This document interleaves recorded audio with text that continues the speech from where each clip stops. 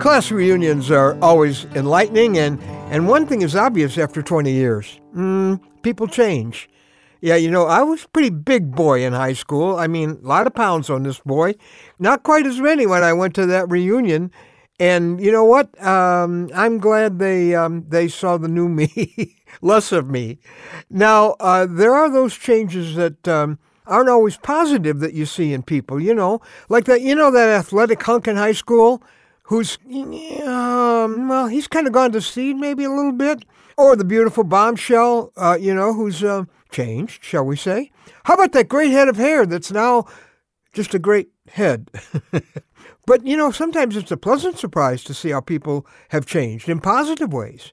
People do change, and if we're not careful, we'll still be thinking of them as they were and not as they are.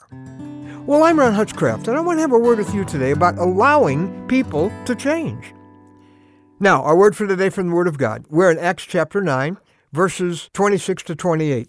A man that they almost froze in time. Saul of Tarsus has been, as you may remember, a violent persecutor of Christians.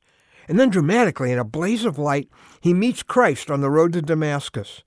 Well, you can imagine how the early Christians must have greeted him when he showed up, because they figured he was the hitman coming for them. Verse 26, when he came to Jerusalem, he tried to join the disciples, but they were all afraid of him. Well, I can understand that. It says, not believing that he really was a disciple. But Barnabas took him and brought him to the disciples. And he told them how Saul on his journey had seen the Lord, and that the Lord had spoken to him, and how in Damascus he had preached fearlessly in the name of Jesus.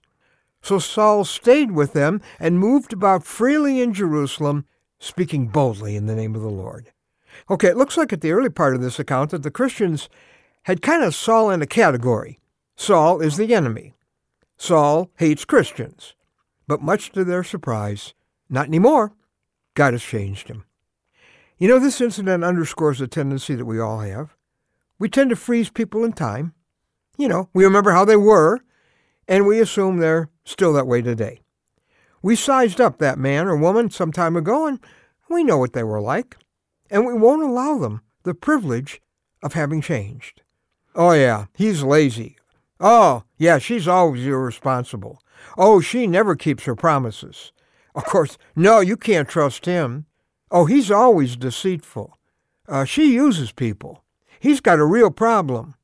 See, the human mind puts a person into a category and then closes the door on that category. But see, he's changing, and we can't close the door. Sometimes we won't see the changes, even in our families.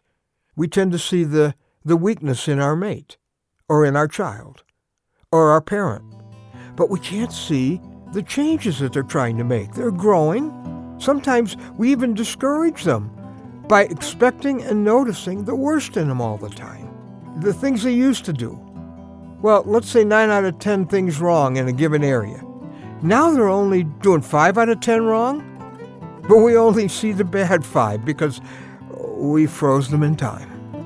We underestimate the life-changing power of the grace of Almighty God. He is changing His children. We've got to allow for that. Give them a chance to change. Encourage the change. Notice the change.